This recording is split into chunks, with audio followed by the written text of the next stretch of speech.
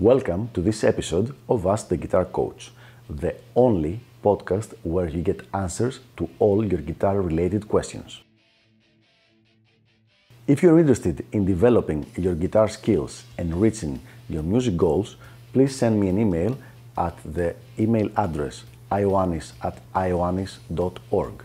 That is ioannis@ioannis.org, so that I can let you know about all the different packages of elite guitar coaching and how you can get private coaching by me. Without further ado, let's go to our question for the day. How do you assess the level of an online student? Here's a good question about online coaching. The question being, how can I understand the playing level of someone who I never actually get to meet in person? I don't have him face to face playing across from me. And it used to be more difficult like 10 years ago or 15 years ago, but now it's very, very easy. And the idea is that we use an amazing tool. This one, the cell phone. We use our cell phones. The vast majority of videos I received from my students are through their cell phones. Cell phones nowadays have really amazing cameras, like iPhones or good Android phones. The minimum camera they have is on a 720p resolution. Now keep in mind, the vast majority of videos that many people learned to play guitar from, like in the late 80s and 90s, were shot in either 360 resolution or sometimes 480 if it was meant to be on a DVD. Nowadays, even low quality phones have a 720 resolution. So using the phone, the student, I will instruct him exactly how to set up the frame very easily just by sending him a sample, an example of a photo and a video of another student, and I will tell him, set your cell phone like that and play whatever it is you want to play for me. And after a couple of times back and forth, he has it down perfectly, and then it stays like that for the majority of our collaboration. Now, many people are very skeptical about, oh, it doesn't work like that, you have to be like to see the person across from you, and it's true, you have to see him, but you don't have to see him in like super high definition 88K resolution or something like that.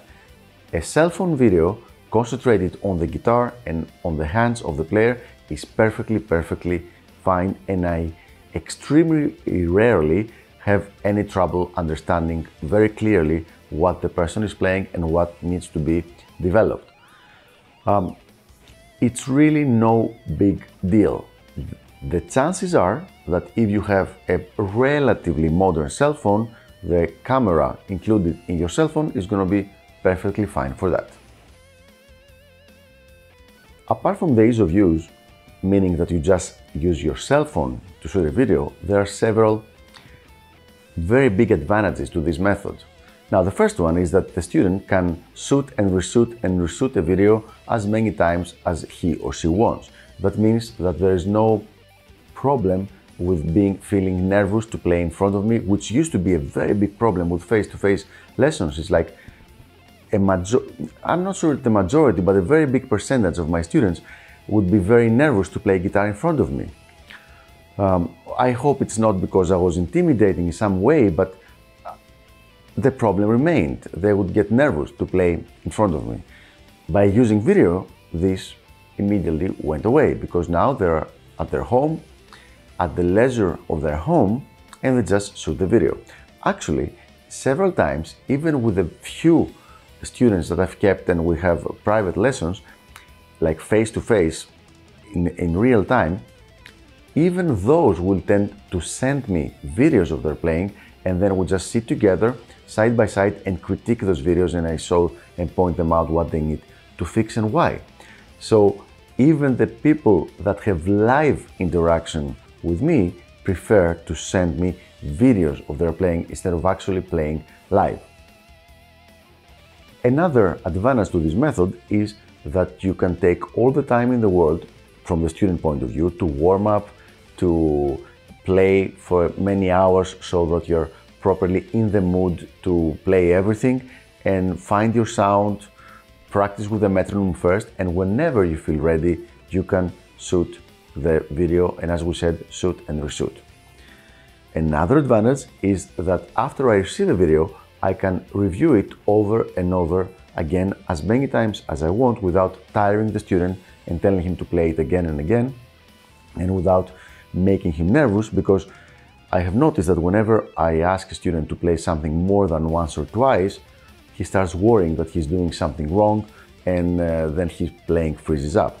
So basically, using a video as an assessment tool for an online student is a great idea, and many times I use it even with my offline, with my real time students. I use again video. So there you have it. I hope this was helpful. This is how I do my online, my assessment of an online student, and I will see you on the next episode of Ask the Guitar Coach. Until then, keep sending me your questions and I will have fun answering them in the next episodes.